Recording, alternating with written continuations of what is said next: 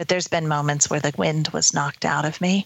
And I think it's in those moments that we have to muster, we have to rally harder, and we have to be there, because if it got knocked out of me, it got knocked out of everybody, right? Some new blow. And if you think about the spoken word, it's so powerful. It's so powerful. It's like wind in people's sails. It's started movements.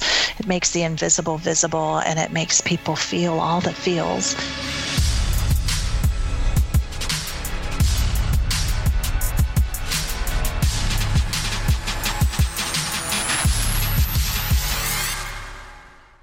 Hello everyone, I'm Julie Masters and you're listening to Inside Influence.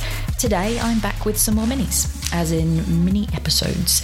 Over the past few weeks, I've actually been really loving reaching out to some of the past legends of this podcast and just getting brass tacks with them about how their area of genius has changed, what stayed the same, and what they're learning often, and as is life usually, the hard way, about influence and what it looks like in a brand new environment.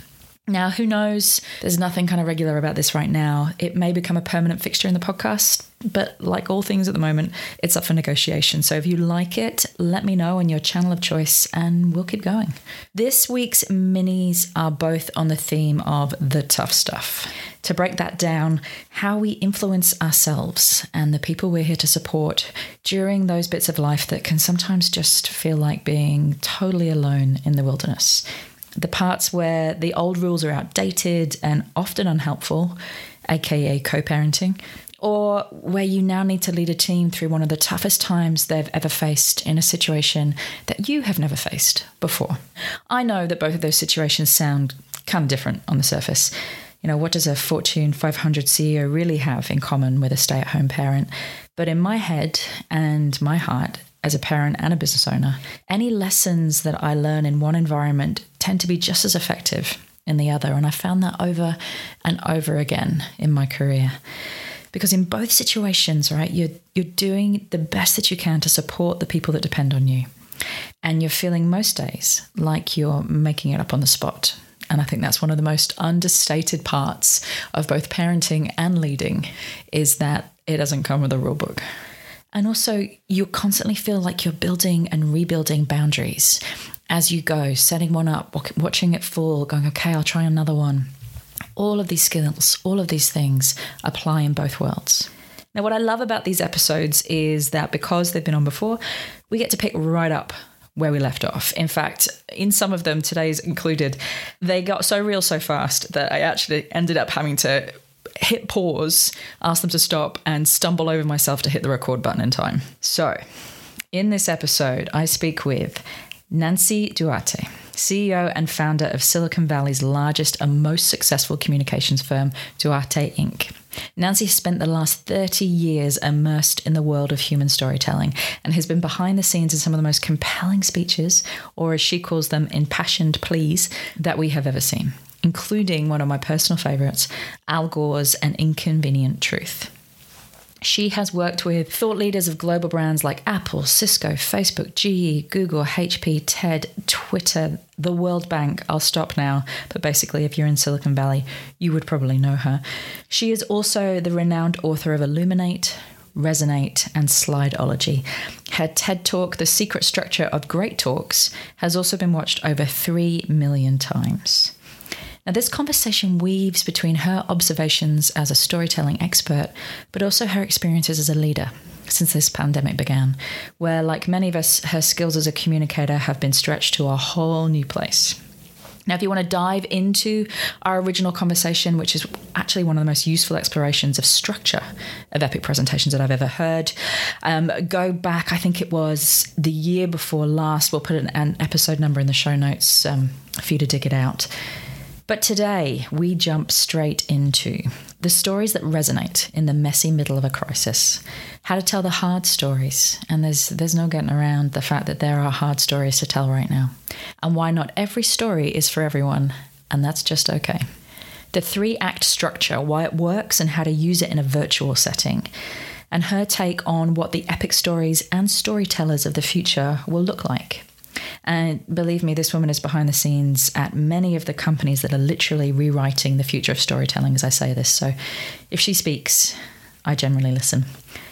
What I want you to reflect on here is not necessarily the tools, although obviously please do, but her reflections as a leader of her own team. Now, there aren't any obvious answers for anyone at the moment, and it's easy to imagine that the experts must have it down, right? But what I took from this conversation is that all the tools and the strategies in the world don't matter if we can't first find the courage to be seen, to show up in the chaos when we don't have the answers, or to stand in the fire alongside our people when it counts. On that note, I am going to leave you in the very safe hands of one of my own personal mentors, Nancy Duarte.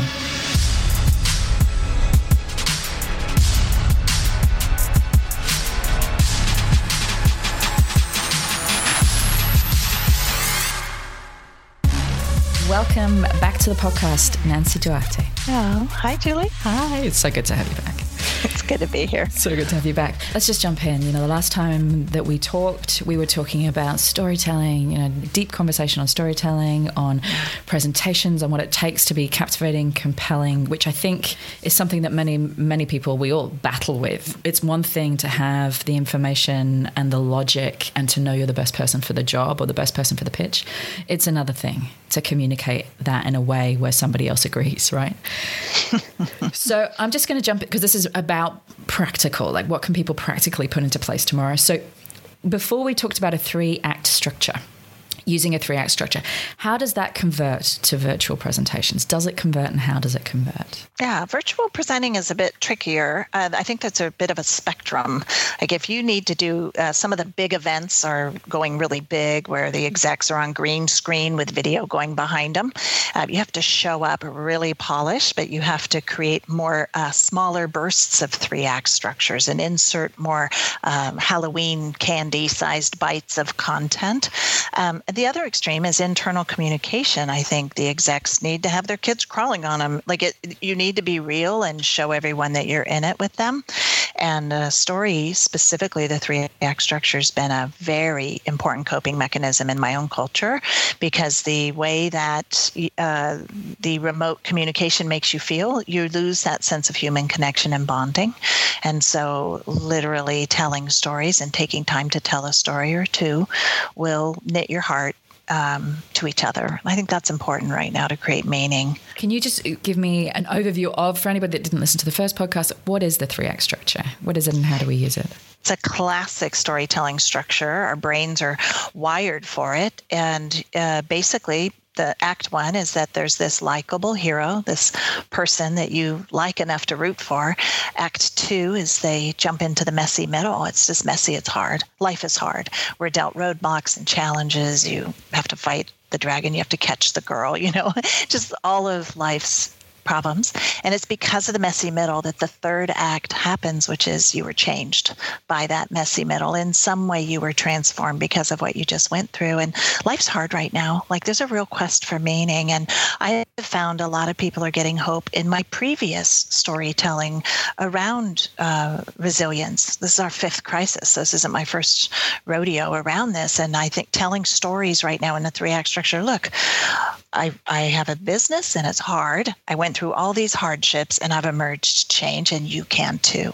So in storytelling, you should start with the lesson. What's the lesson I want people to learn? What's the hope I want them to leave with? And you start there, and then you find the story that gives them the right emotional fuel that they need to make it another day, to make it another week, another year, keep going. There's a lot of crises going on right now. Lots of layers of crisis. We were talking about that. There's personal crisis that's going on. There's business crisis that's going on. There's social crisis that's going on. There's economic. And with all destruction, there are some beautiful sparks and flares that are happening on the periphery, and part of the role of storytelling as a leader or as a speaker or, whatever, we're all storytellers. As a parent, is to pick those sparks and flares up and communicate them to the people that are around us. Either, we have been through this before, I have been through this before, this is somebody who went through this and they came out changed, and we can too. As you said, storytelling is the thing that knits our hearts back together. Yeah, it does. And so talk to me about the telling of hard stories. I think that's something, when I'm talking to CEOs, that's something that they're really struggling with at the moment, because They're required to storytell on a regular basis, as in to keep in touch regularly.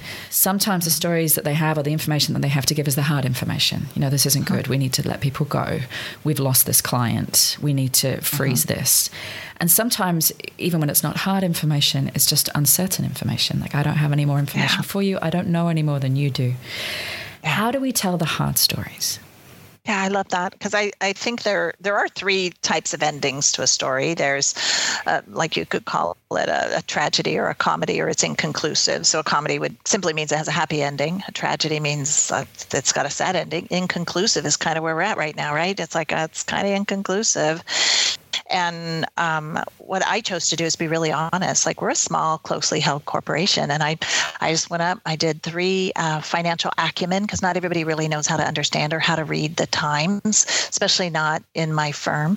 Very opened up the books, explained what a P&L is, but then also walked through, this is what I look at. I chose 5 pieces of data. I looked at it every day. I opened it up, let everyone else just look at it so they would see what I would see. And then I would draw really clear conclusions from it, as clear as they could be. It's foggy, right? It's uncertainty. I can't be declarative about exactly when this is, it's going to end, or exactly when everything's going to turn around, but everybody is in search of certainty. And so that's why story's been an important fuel in between. And telling difficult news is hard. And I've had my ups and downs as an entrepreneur. I remember one day I was on the veranda. I was all excited because I could see this vision of the future. And then I had to come right after that into an employee meeting, and I had to deliver uncertainty, right? And so I had to modulate what I was feeling, how I was showing up, what I was saying, and do a really tight empathy walk with these people who feel blindfolded. Like, they feel blindfolded, and I have to be their eyes and ears, and at least share with them everything I see, everything I feel, everything I know, and then let them know we can't draw definitive conclusions, but this is my conclusion for today and for the next month. It's been hard, but it's also, I think, been, for me as a leader, I've communicated possibly my finest. I don't say that very often about myself. It's not been easy. I've not been perfect. I've been flawed. I've hurt people accidentally, never intentionally, but it's just a really, really tough time right now. And I use video. I've been doing video memos so people could not just read the words and make assumptions about my tone. I actually film it so they could actually hear the tone and timbre of my voice and understand exactly where I'm coming from. About 12 minutes long. I'm getting notes of affection in a very difficult season, which is always nice as a leader. And there's a couple people pretty pissed off, but never be perfect. It's not. Never. It's a mess. Time. It's messy. It's a freaking pandemic. I feel like I'm quoting Brene Brown a lot at the moment. What do they call them? First times? Messy first times? Friggin' first? I don't know. But basically, the bottom line, we've never done this before. There's a couple of things that you said in there from a leadership standpoint. The first one is, when we don't have the answers, providing a framework for our decision-making is one of the most powerful things that we can do. Yes. So I don't know how this is going to end up, but these are the data points that I will be looking at. Mm-hmm. This is probably, I'm going to be looking at this, and if this happens, then these are the decisions I will be looking at making. So you can see my entire decision-making framework, and you can come with me, because I don't know when these things are going to kick in or how they're going to play out. This is the roadmap that I am using.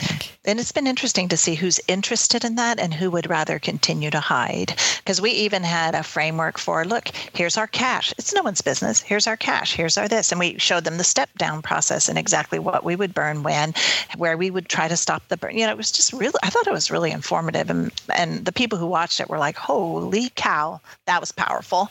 And then some people are like, nope, I never want to watch it. I just want to come to work every day and pedal my little bike, do my dues, and then go home and just comprehend the world. Like, they don't want to care about how I'm handling the crisis. They just want to trust I'm doing it. And I didn't make it mandatory. Like, I didn't make these meetings mandatory, but the ones that watched it loved them. That's part of the mastery of storytelling for me, is that you understand that the people that you're talking to, they comprehend things in very different ways. You have the ones that are interested in the data, right? Like, you've got the ones that are just going, give me more information. I want to know everything that you know, everything that you're thinking. And then you have the other people who, I don't need all of that. I say, tell me a story. I don't mean a fictional story, but just weave me a narrative that I can hold on to, and I will just keep doing the do. You need to walk both lines.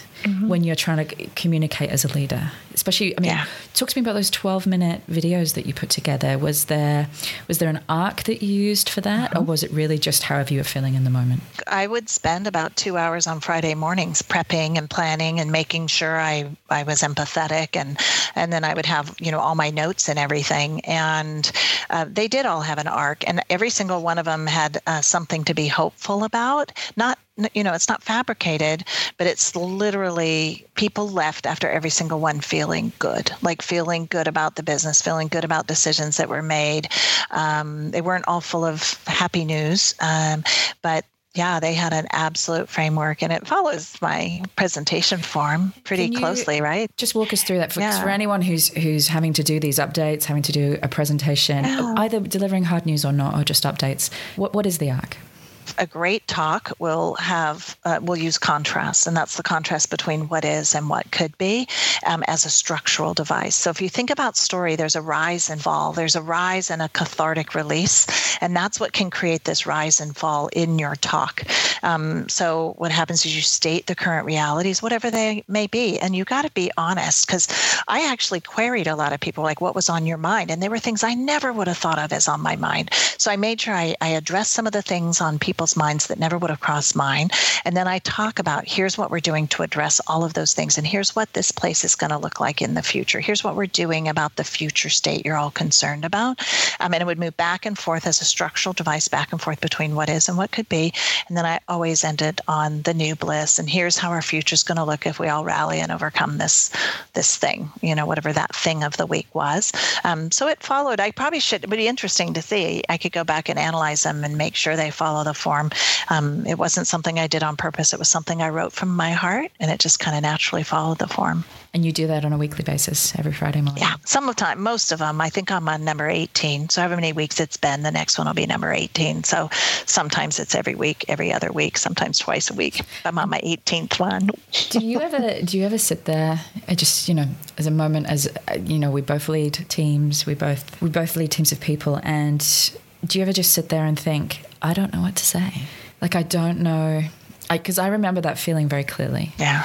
I don't know. And anybody that asked me, especially in the first 3 to 4 weeks of this, all I could think about, I don't know what to say. I don't have the words. And that's very unusual for me. Usually words are something that comes easily for me.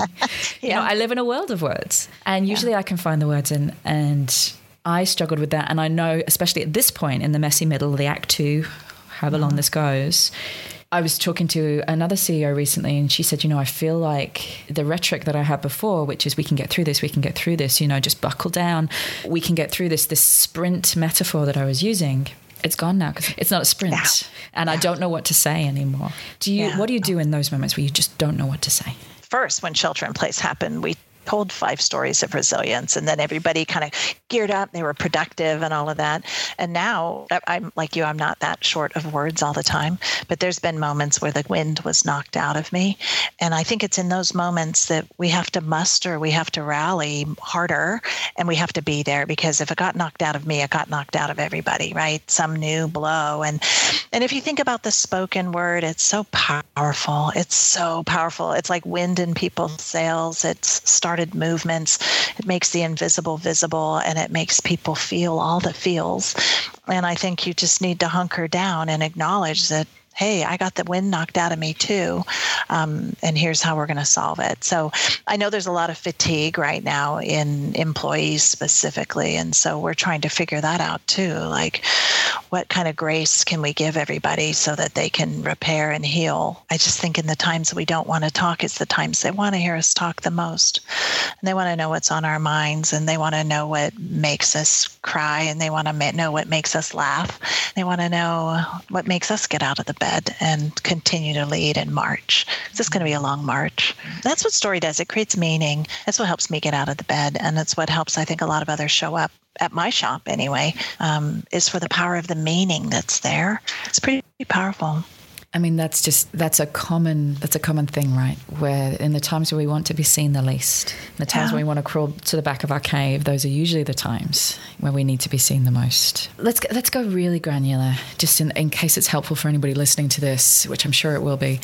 What are some of the common mistakes people make when they're either storytelling, presenting, making videos, Zoom calls, just from a very practical standpoint? Yeah. I think first is low empathy. They forget to think about who's on the receiving end, and we just have a modality and we go there. We just start spewing our information without first thinking about what is the modality, who's on the other end, what they might be feeling today.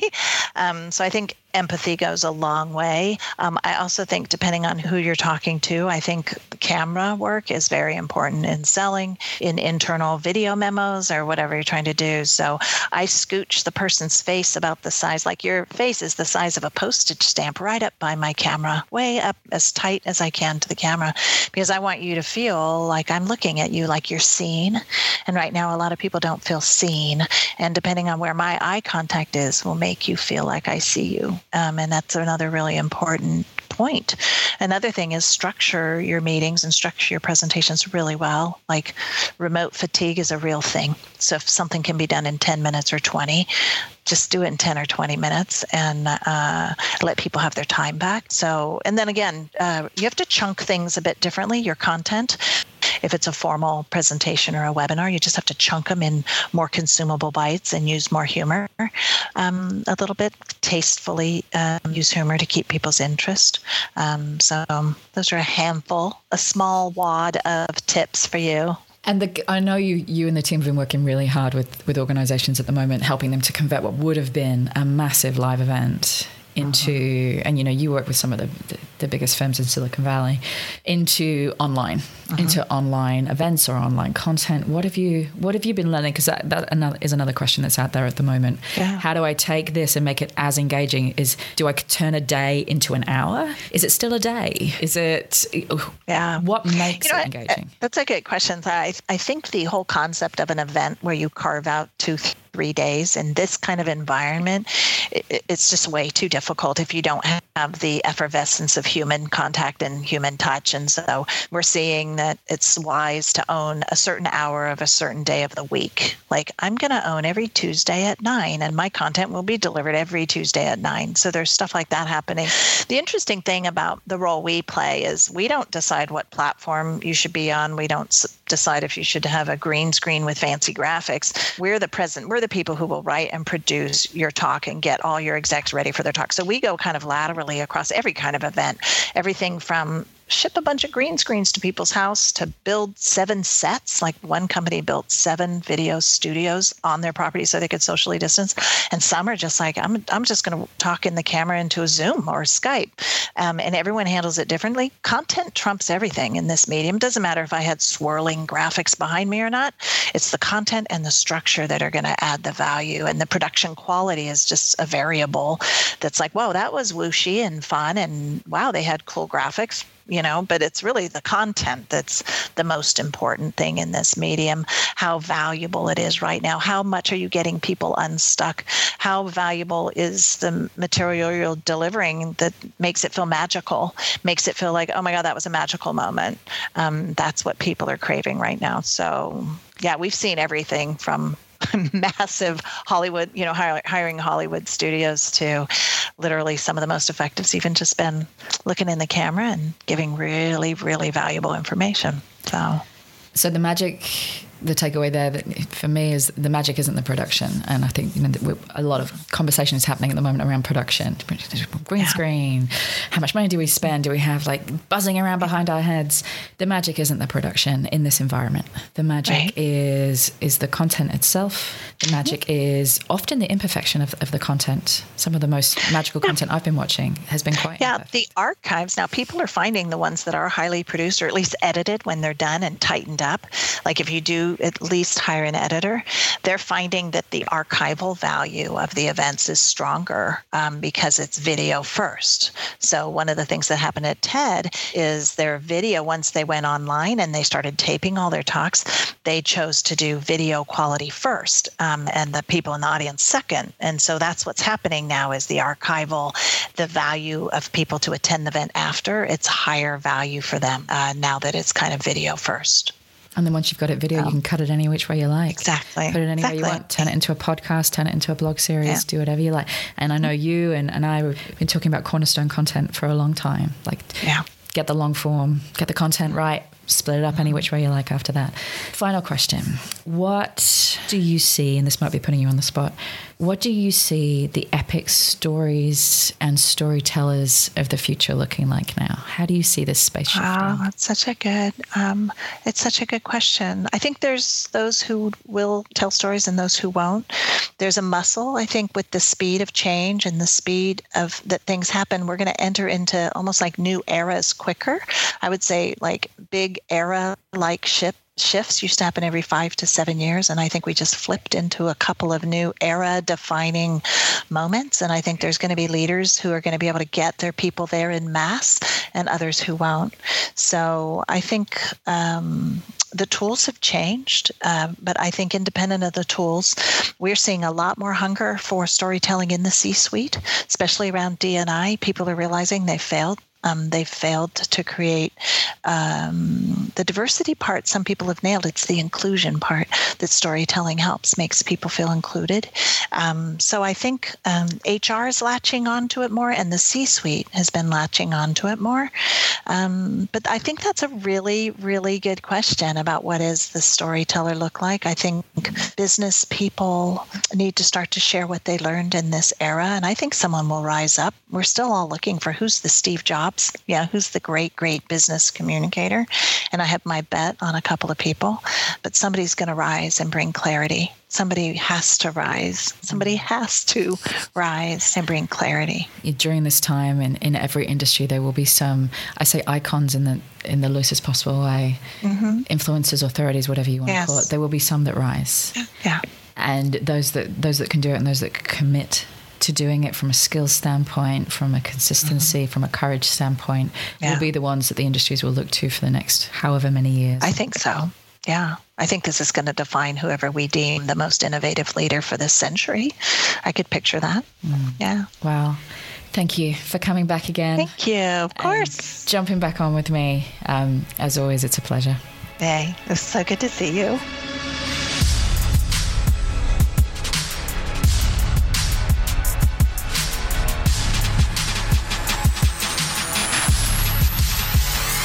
Thanks so much for listening. We really hope you enjoyed this episode and found tons and tons of useful ideas and insights for growing your own influence.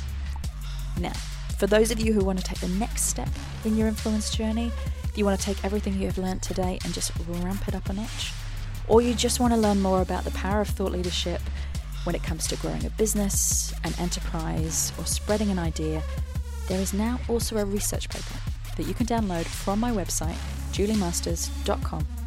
Pop in your email address. It is free. We will not spam you, but it is jam-packed full of all the ideas, tools, and case studies that I have come across in 10 years of doing this work. It's called the Influencer Code. It's not long, but it is full of value. So download it, keep it, share it, juice it for all it is worth. I hope that it makes a massive difference in your career or business. Thank you always to our producer, co-founder, and the main brain, I'm not joking, behind the Inside Influence podcast, Lauren Kelly. In the words of Jerry Maguire, you complete me. And if you did enjoy the show, then we would love you to share this podcast and leave us a review on iTunes, Google Play, Stitcher, whatever your platform of choice happens to be. And don't forget to subscribe to make sure that you never miss an interview.